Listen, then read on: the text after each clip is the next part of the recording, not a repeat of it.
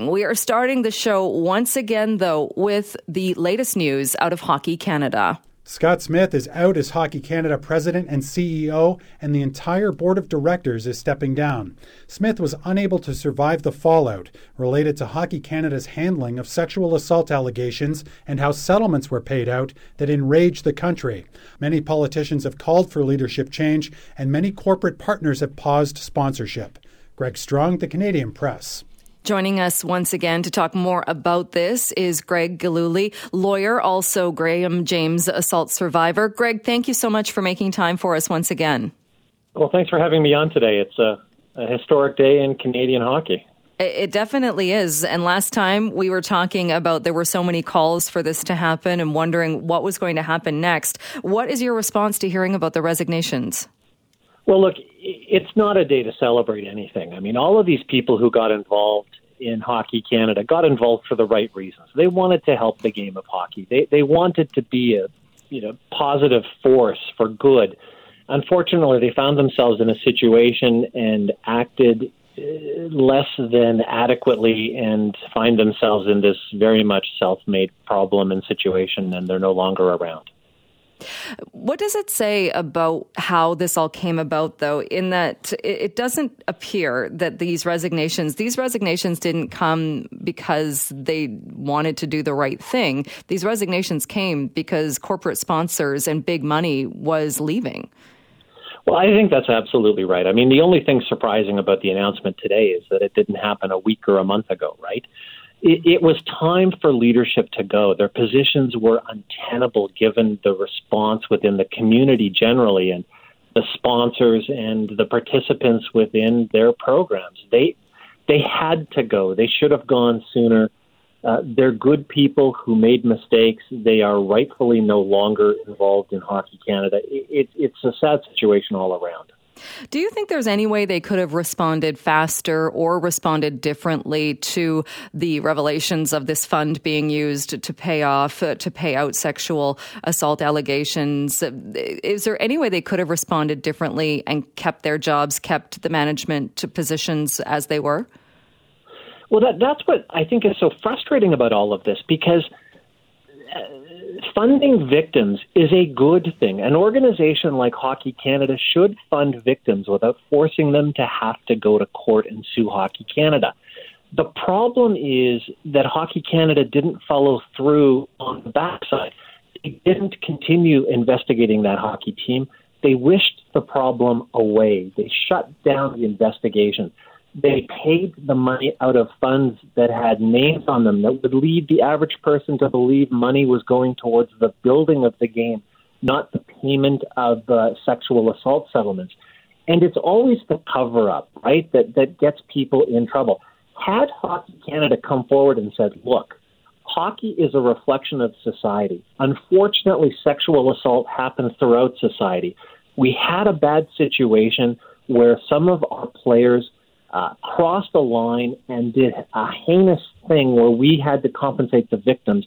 We stand up and support victims, but we're also going to follow through and ensure that justice is done and that anyone who was a part of that crime, offense, assault pays the price. We are going to see to it. There's a way to do the right thing. Hockey Canada just didn't do the right thing. Is there a chance that whoever forms the next board or takes those positions, that they are able to do the right thing, that they are able to perhaps get more information, hold somebody accountable? Because we still don't have that piece of the equation. Well, absolutely there is. And I guess from a personal perspective, the frustrating thing has always been the argument that the lawyers and the Hockey Canada executives said, wrongly it turned out, but they said that, look, we didn't have a victim who was cooperating with the investigation, so we had to shut things down. Well, we somehow investigate murders without having the victim around to testify. We still investigate everyone in the surrounding situation. We still have an ability to seek out fact. Absolutely, new people coming in will have the wherewithal to get to the bottom of what did or didn't happen, and there will be justice coming down the road. So what do you think is the main focus, or should be the main focus then, as far as there's going to be an interim management committee that's going to be put in place until we get a new board and a new CEO?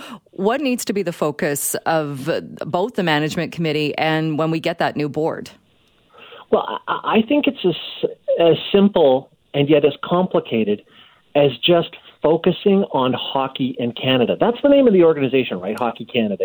And all of this has been about Hockey Canada and the board of Hockey Canada and the executives of Hockey Canada. Let's get back to focusing on hockey and Canada, apart from all of the people involved. Let's grow the game. Let's ensure that the people who run the game are focused on the game generally, not just winning international tournaments, but on getting more people to play. Let's focus on ensuring that those who participate in the programs are certainly not crossing lines or committing sexual assault. Let's ensure that they're being taught the right things to do, the right way to act in our society. Because at the end of the day, the number of hockey players who play on national teams or move on to the pros, very small compared to the broad base of players who just play hockey because it's a wonderful game. Let's get our priorities straight again, and let's focus on what's important. It sounds easy. It's going to be incredibly difficult, but I'm very optimistic. So is part of that then bringing in people or making sure there are people on the board who maybe hockey isn't their first focus? Maybe it's something else. Maybe it's relations, it's employee relations, or it's something else that's going to make sure that the new board is held accountable, because we know people do tend to have short-term memories. We're all guilty of that. How do we know that in 5 years, or how do we make sure, I guess, that in 5 years we're not having this conversation again? Well, that's right. Hockey should never be a prerequisite for running a hockey organization, but it certainly helps, right? I mean, if you can find someone and a group of people with experience outside of hockey and within hockey, you want a mix of that. You want outside perspective. Familiarity with the game should never be a bad thing, though. And to the extent you can find, and there are lots of us out there, right? You know, trained lawyers with vast experience in corporate governance and sexual assault matters. There's unfortunately a subset of us out there. But absolutely, hockey need not be a prerequisite to running Hockey Canada or being a part of the leadership group of Hockey Canada. We just need common sense. Do you think this is enough then? Obviously, the sponsors are needed. There's a reason why that money leaving was enough to rattle things up a bit, to cause this change. There would be no reason, I would think, if that change is achieved, that the sponsorship money wouldn't come back. Do you think people will remember, though, which sponsors left and which ones didn't? I think it's very difficult to assess that right now. I think that what will matter is not what happened in the past so much as what happens on a go-forward basis. And sponsors love to be attached to stories that make people feel good. And to the extent that Hockey Canada can right this ship and make things better and grow and be the force within our nation that it should be, sponsors are going to want to flock to Hockey Canada. But as we've seen over the past few weeks, the moment that something goes wrong, sponsors want nothing to do with you. And so you have to be laser-like focused on ensuring that you are a positive and productive element within society and not something that drags down, because sponsorships will flee. And Greg, like you said, it should be about the game. It should be about people that want to play the game. It should be about growing the game and such. And obviously this needs to be discussed, and this wasn't handled correctly. But how do you see it moving forward as far as, I suppose, getting back on track? And again, there will be the interim board, the real board. Will it upset the game in the future, or will things be able to get back on track, do you think, rather quickly? I think it's going to be a bit of both. I think it's easy to change leadership and start sending new messages. It's difficult to win over an element of cynicism that the general public and the sponsors and everyone who's been burned throughout this process have encountered in recent times. That said, it's unfortunate that memories are short, but in this situation, it may be to Hockey Canada's advantage that memories are short and that people will forget as long as Hockey Canada going forward does the right thing. But I think that the pressure on new Hockey Canada will be extreme. It will be inordinate, and there will be no room for mistakes going forward. Hockey Canada is going to have to hit the right mark right from the get-go, and it's going to have to earn back trust. And what about other organizations? And we touched on this before when we were talking that, yes, we've been focused so much on Hockey Canada and on these specific cases, but we are starting to hear from other sports now saying, well, wait a minute, there are issues here too. Maybe not to the same extent as what we've seen here, but certainly issues being raised. Will this serve then as kind of a template or as a warning to other sports agencies? Don't let this happen to you. Well, I think because of hockey's place within our society, the bright lights shine on hockey. And so to the extent that hockey becomes a symbol for what is happening within other sports and what has to happen to change to make the sport better, I think that's very true.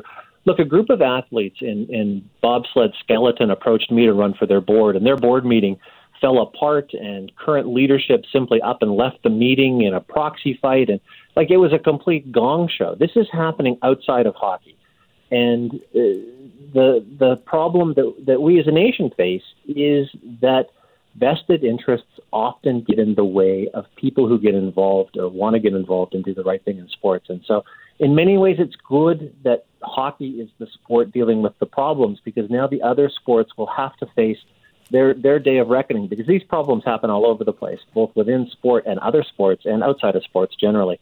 Hockey can serve as a wonderful example as to how we can get things right when things go wrong. All right. Greg Gillooly, again, thank you so much for your time today and for coming back on the show. Appreciate it. Thanks very much for having me on. Well, we talked about this on the show on the holiday Monday. Vancouver police saying they responded to more than 1,200 calls over the long weekend, and there were a lot, more than 150 priority one calls. That's an emergency call. There were many calls with dangerous weapons, assaults in progress, 6 people injured during a stabbing. That goes right into the whole revolving door of justice story as well. One person shot with a crossbow, protests, you name it. Well, we wanted to talk a little bit more about property crime, and this wasn't something involved in those calls, but a downtown Vancouver business owner is speaking out after being targeted by thieves once again. It's the 5th time this year, and it was the 2nd time in the span of a week. Talking about business owner Sebastian Cortez. He has a butcher in the downtown core of Vancouver, and while he was waiting for police, another person tried to break in to his store. There is plywood where there should be glass, and he spoke to Global News, showing on and talking about his frustration. Saturday afternoon, I was leaving work, and I heard someone yelling. So I was about I walked, and I was about a block away from the shop. I turn around, and I see this guy kicking my windows again, another suspect, and I ended up chasing him down. So it's just happens every single day, probably almost every hour, every minute. There's some crime happening in Vancouver, and so I don't know. We're just trying to figure out what to do. The police is getting frustrated as well, because they keep telling me they keep catching these guys, and they just go to court and they get dismissed or released even before some paperwork is done. I mean, it's just absolutely crazy. Something needs to change. That is Sebastian Cortez, the owner of Sebastian & Co. He's actually going to join Jazz Joe Hall later on today and talk with Jazz on his program. We wanted to talk more about this, though, because even in this case, Cortez saying it wasn't the amount of things that were taken, even though that is a violation of his rights and people walking into his store and helping themselves. It wasn't so much, though, the value of what was taken. It's now the hassle and cost of buying new glass, putting up a new door, and you can't just have plywood at the front of your store and just leave it like that. Well, we wanted to talk more about this and kind of looking at the downtown core as a whole. So joining us now is Wally Wargalet, Executive Director of the Gastown Business Improvement Association. Wally, thanks so much for joining us. Thank you for having me, Jill. When you hear these stories, and I know you see this in Gastown as well, but looking at the downtown as a whole and the parts of Vancouver, how do you respond to what we're seeing as far as break-ins, property crime, this type of thing? Well, I mean, I think, frustration is that exact word. And, we've had some situations here in Gastown as well with multiple break-ins and a lot of vandalism. And I think folks have just reached that point of, almost like, what do we do next? And what I always tell my friends and folks that I talk with all the time is that the one thing folks can do right now is just support your local businesses, especially those that have been impacted by vandalism and break-ins. The only way they're going to survive is if we support them, and so please go out and do that. How was it? So I know we talked a lot during the pandemic and the lack of tourists and cruise ship patrons and people that were coming to the areas. How was it this past summer? It was really, really good, to be frank, Jill. I mean, certainly we're not even close to where we were pre-pandemic as far as overall numbers go, but it was a very solid start to seeing that tourism flow back into our neighborhood, the vibrancy. You come down here during the day, at nighttime, a lot of folks out and about, patios are full. So we're really starting to see some of that economic recovery, but we are years away from having full economic recovery. One of the things that we get concerned about in talking to our members is a lot of the supports from the governments have subsided, and some of those interest-free loans are starting to come due. And right now, like I said, support of local business is going to be important for the survival of many of our members. And when you look around, certainly we see in parts of Vancouver, and again, the business owner we just heard from, there's still plywood up where there should be glass at his front door. How does that affect or impact a community, not only for the business owners when they have glass broken, when they're the victims of property crime, but also tourists walking around seeing plywood where there should be windows? Yeah, I mean, it's not a good look, right? Let's be very frank. It's not a cosmetic thing that we want folks to see, but it is happening throughout our city. And to be frank, it's one of the things that I work very closely with BIABC. It's a group of BIAs throughout the province, and one of the things that we've been working on, and we're going to be providing to the provincial government very soon here, is a grant for vandalism to help our businesses recover here in the cost of replacing windows or different security systems that have been put in. We are going to really need that kind of support in order to see this plywood be replaced by glass, and then we're going to have to see some real change in how we are holding folks accountable for their actions. It's one of the things that I think is probably really frustrated. In fact, there was a report that just came out a couple of weeks ago, the Butler-Lepard report that the province put together last 4 months about this specific issue. There's a lot of repeat offenders out there who are creating some of these issues, and what are we going to do to start holding folks accountable and get them the help they need? Those are the things that we really need to stay focused on right now. Right. And I guess finding the balance between those two issues as well. One, finding people the supports to try and stop this from happening, because it also seems like it's understandable that businesses would need a grant or would need help to respond from vandalism. But then it's almost like making it so it's going to continue happening, and we're into that cycle of it happens, we fix it, it happens, we fix it to no end.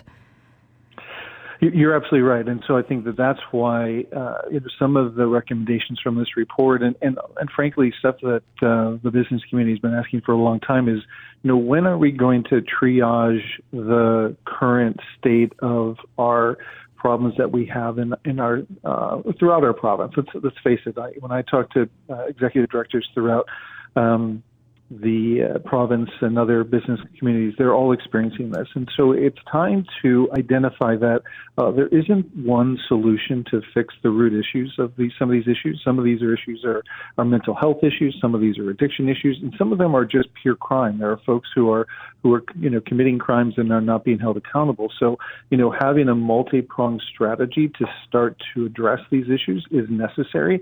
And frankly, it starts with the province. And they've been very quiet. They have not been very supportive. Many of business leaders and our community leaders have reached out to the ministers. And right now, I think we are disappointed that there is a focus on a leadership race and not a focus on taking care of the citizens in this province. And it has to change.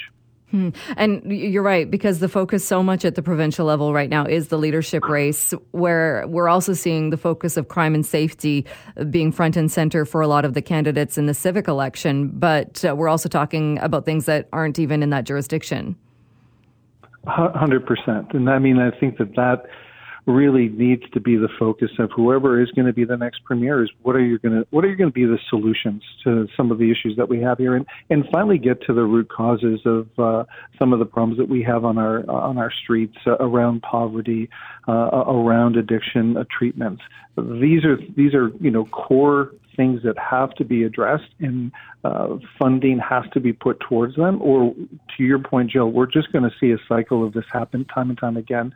It is time for some real solutions. In the meantime, though, what do you tell business owners, or what do you also hear from business owners who are just so frustrated, not knowing? It's not a question, I would imagine, of am I going to get broken into again? But the question now is, when am I going to get hit again? Well, yeah, I mean, I hate having those conversations, and you're right, we do have them quite a lot, and it's a reason why what we tried to stay focused on is getting folks into our neighborhoods and supporting our businesses. It's really the best thing that we can do. We try to stay positive and optimistic, yeah, I mean, I wish I had better words to use, Jill, but I think we've all reached this level of frustration, and now it just comes down to we have to remain positive, because if we do not, the outcome there is not positive. It'll be businesses closing because they just can't manage through this, and we cannot have that happen in our community. All right. Wally, always good to talk with you. Thank you so much for joining us and for talking more about this today. Appreciate it. Thank you, Jill. Have a good day.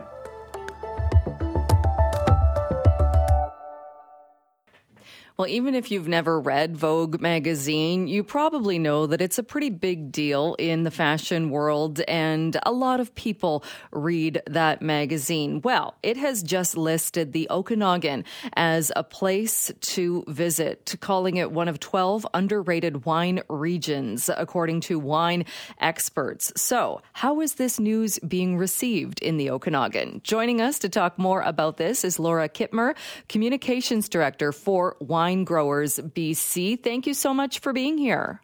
Thank you for having me. Well, this was pretty exciting. Vogue magazine, the Vogue magazine, has now listed the Okanagan as one of the 12 underrated wine regions to visit this fall.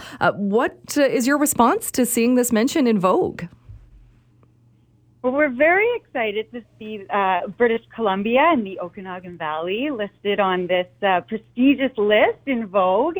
It's not a surprise to see it as listed as an underrated region, because we are still, as it's hard to believe here in British Columbia, because we know our wine so well on the international stage, we are still not as the awareness isn't out there as much as we may think it is, because we are such a small wine region in the world of wine, and 30 plus years, while we see ourselves as established with our winemaking and the quality of our wines, it's still a relatively young region in the world of wine. That makes sense. I think you're right. We tend to, if you're from BC, or if you've been to the Okanagan, to any of the wineries, you think about it, and it's well known perhaps within the province, but not so much outside those boundaries.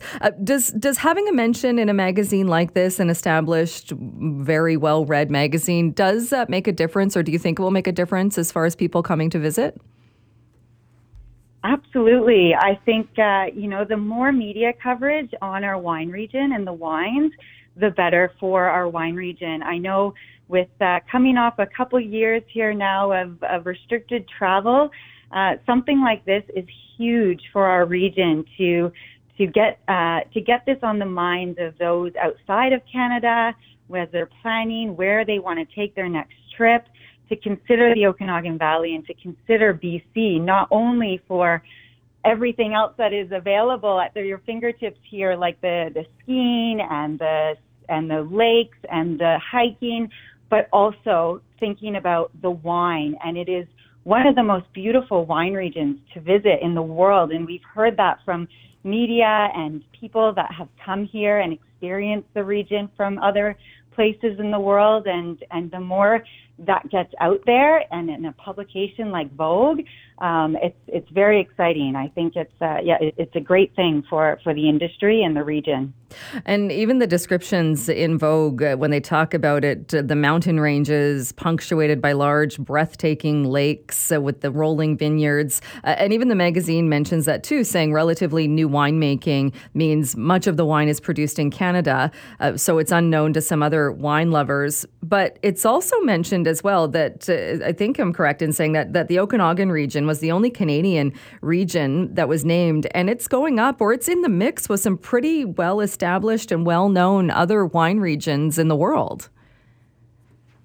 Exactly. Yeah, I agree. It's an honor to be on this list with other underrated, as they say. But I mean, a lot of these wine regions I haven't heard of either, and they're in very well-known regions like Italy and Spain and the U.S., France, but smaller wine regions that are starting to come to the forefront because of the quality of wines they're producing. And maybe it's not a lot, and that's certainly where BC fits in the world of wine. We are small production. We don't have a lot of wine, but the wines that we are making here are amongst some of the best in the world, and that is what's going to put us on the map. And the landscapes, as they mentioned, it's a beautiful wine region. So it's certainly attracting not only wine critics who are coming and tasting the wines, but also travel writers who are coming and experiencing the beauty of the region, and then the wines, of course, to go with that. The article specifically mentioned a number of wineries in the Okanagan, including places like Painted Rock, like Quail's Gate. Do you think, will there be a bit of a rivalry that some got actual mentions rather than others? Or is it more kind of bring people to the region and then let them discover the wineries? What is the saying? The tide raises all boats. So, no, I think... I mean, there are a handful of wineries that are certainly more well-known because they may have wines available outside of Canada. And that is what attracts people to the wine region. And once you're here, the beauty of it is you can experience a handful of wineries within a few kilometers of each other. So if someone comes to Quail's Gate, then they will probably be recommended from someone at Quail's Gate to visit their neighbor down the road, or another region such as Skaha Bench, where Painted Rock is located. And then once you're down at Skaha Bench, why not hit and try the Naramata Bench? And that's the community that we have here in British Columbia too amongst the wineries. Is it's not just about visiting one winery. It's about experiencing as many wineries in that region as possible and really getting the full experience. So no, I don't think wineries will be upset to see some of their colleagues listed in the article. I think they'll be very happy to see the region put on that platform. You mentioned as well, obviously, the pandemic had an impact on the Okanagan region. What about the weather, as far as some phenomenal weather happening right now? We know it was a very cool June. Has that had an impact, or will that have an impact when it comes to the wines as we head into the fall? So I know winemakers are very, very happy with the weather right now. It was a late start to harvest this year. But then again, every year, these last 5 years, the weather has been extreme as we are on that 50th parallel. So it was a late start. It was a late bud break in the spring, just due to that cooler spring that we experienced. And then we're having the phenomenal weather now in September, October. September was one of the most growing degree days in BC over the last decade. So that really helps with the ripening of the grapes. And then we're starting to see the evenings start to drop, which helps retain that acidity. So we're getting textbook conditions right now for harvest, and wineries are very pleased with the long sunny days right now. So the fruit is coming in clean, is coming in fresh and well. So no, it was a later start to harvest this year, but the grapes are ripening with these nice sunny days over the last few weeks and months, and it's looking like a great harvest. Will that have an impact, do you think, then on taste or flavor, the fact that there has been kind of that shift in the timing of the season?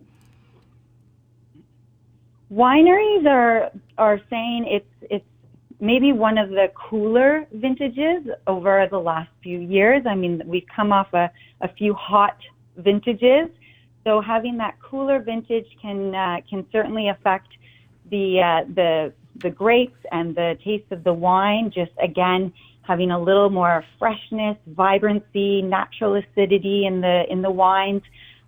Usually in a cooler vintage year, the wines can age well because they have that tannin and structure and acidity. So it's nice to see a cooler vintage on the horizon that we're seeing this year. And again, in British Columbia, every vintage is different. So that's what makes the wines unique.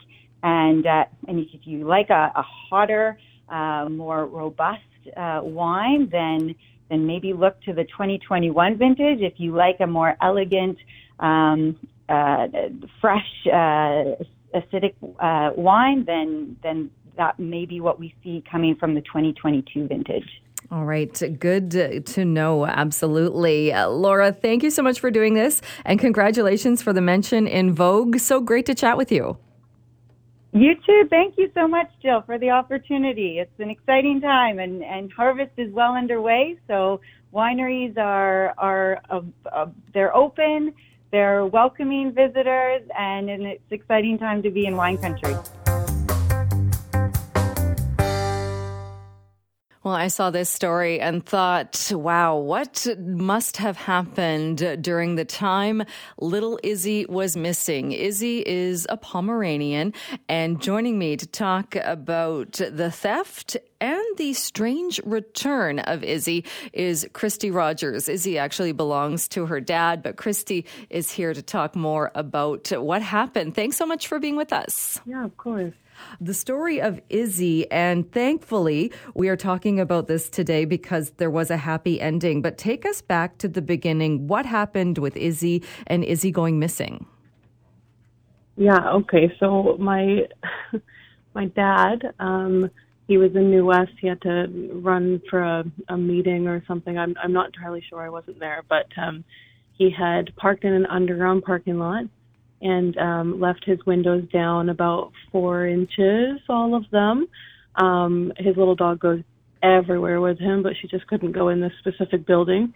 So he left her in the covered parking lot with her water and the windows down. And when he came back, she was gone. And I mean, Izzy is 5 pounds. She's 8 years old. She is about 7 or 8 inches tall. She's tiny. She cannot jump out of that truck. There's no way that she could have exited the vehicle on her own. So, Dad went straight to the New Westminster Police Department and made a report. And then, we started, then I started looking, so. That must have just been, and Izzy, am I correct in saying, so Izzy, you described her great, but Izzy's a Pomeranian? She is, she's a little teacup pom, yeah. And I looked at this as well. Not only was your dad parked in this parking lot where he left Izzy with the water, but I understand too this was actually in a disabled parking spot in the parking lot. Yeah, Dad's disabled, so he was in the handicap parking stall. He's got the sticker and everything. He's allowed to be there. So it was right next to the parking meter and underneath of a surveillance camera as well. He thought that for all intents and purposes, she was going to be safe there while he had to run and do his thing. Right. And I'm guessing he probably wasn't out of the truck for too long. No, not too long. I'm not 100% on the timing, and I'd have to talk to Dad, but,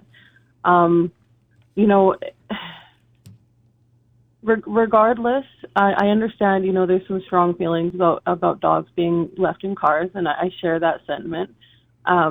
On this particular day, it wasn't necessarily hot. Izzy was covered. The windows were down. She's so small. It's a big truck. There was, there wasn't an issue. And however, even if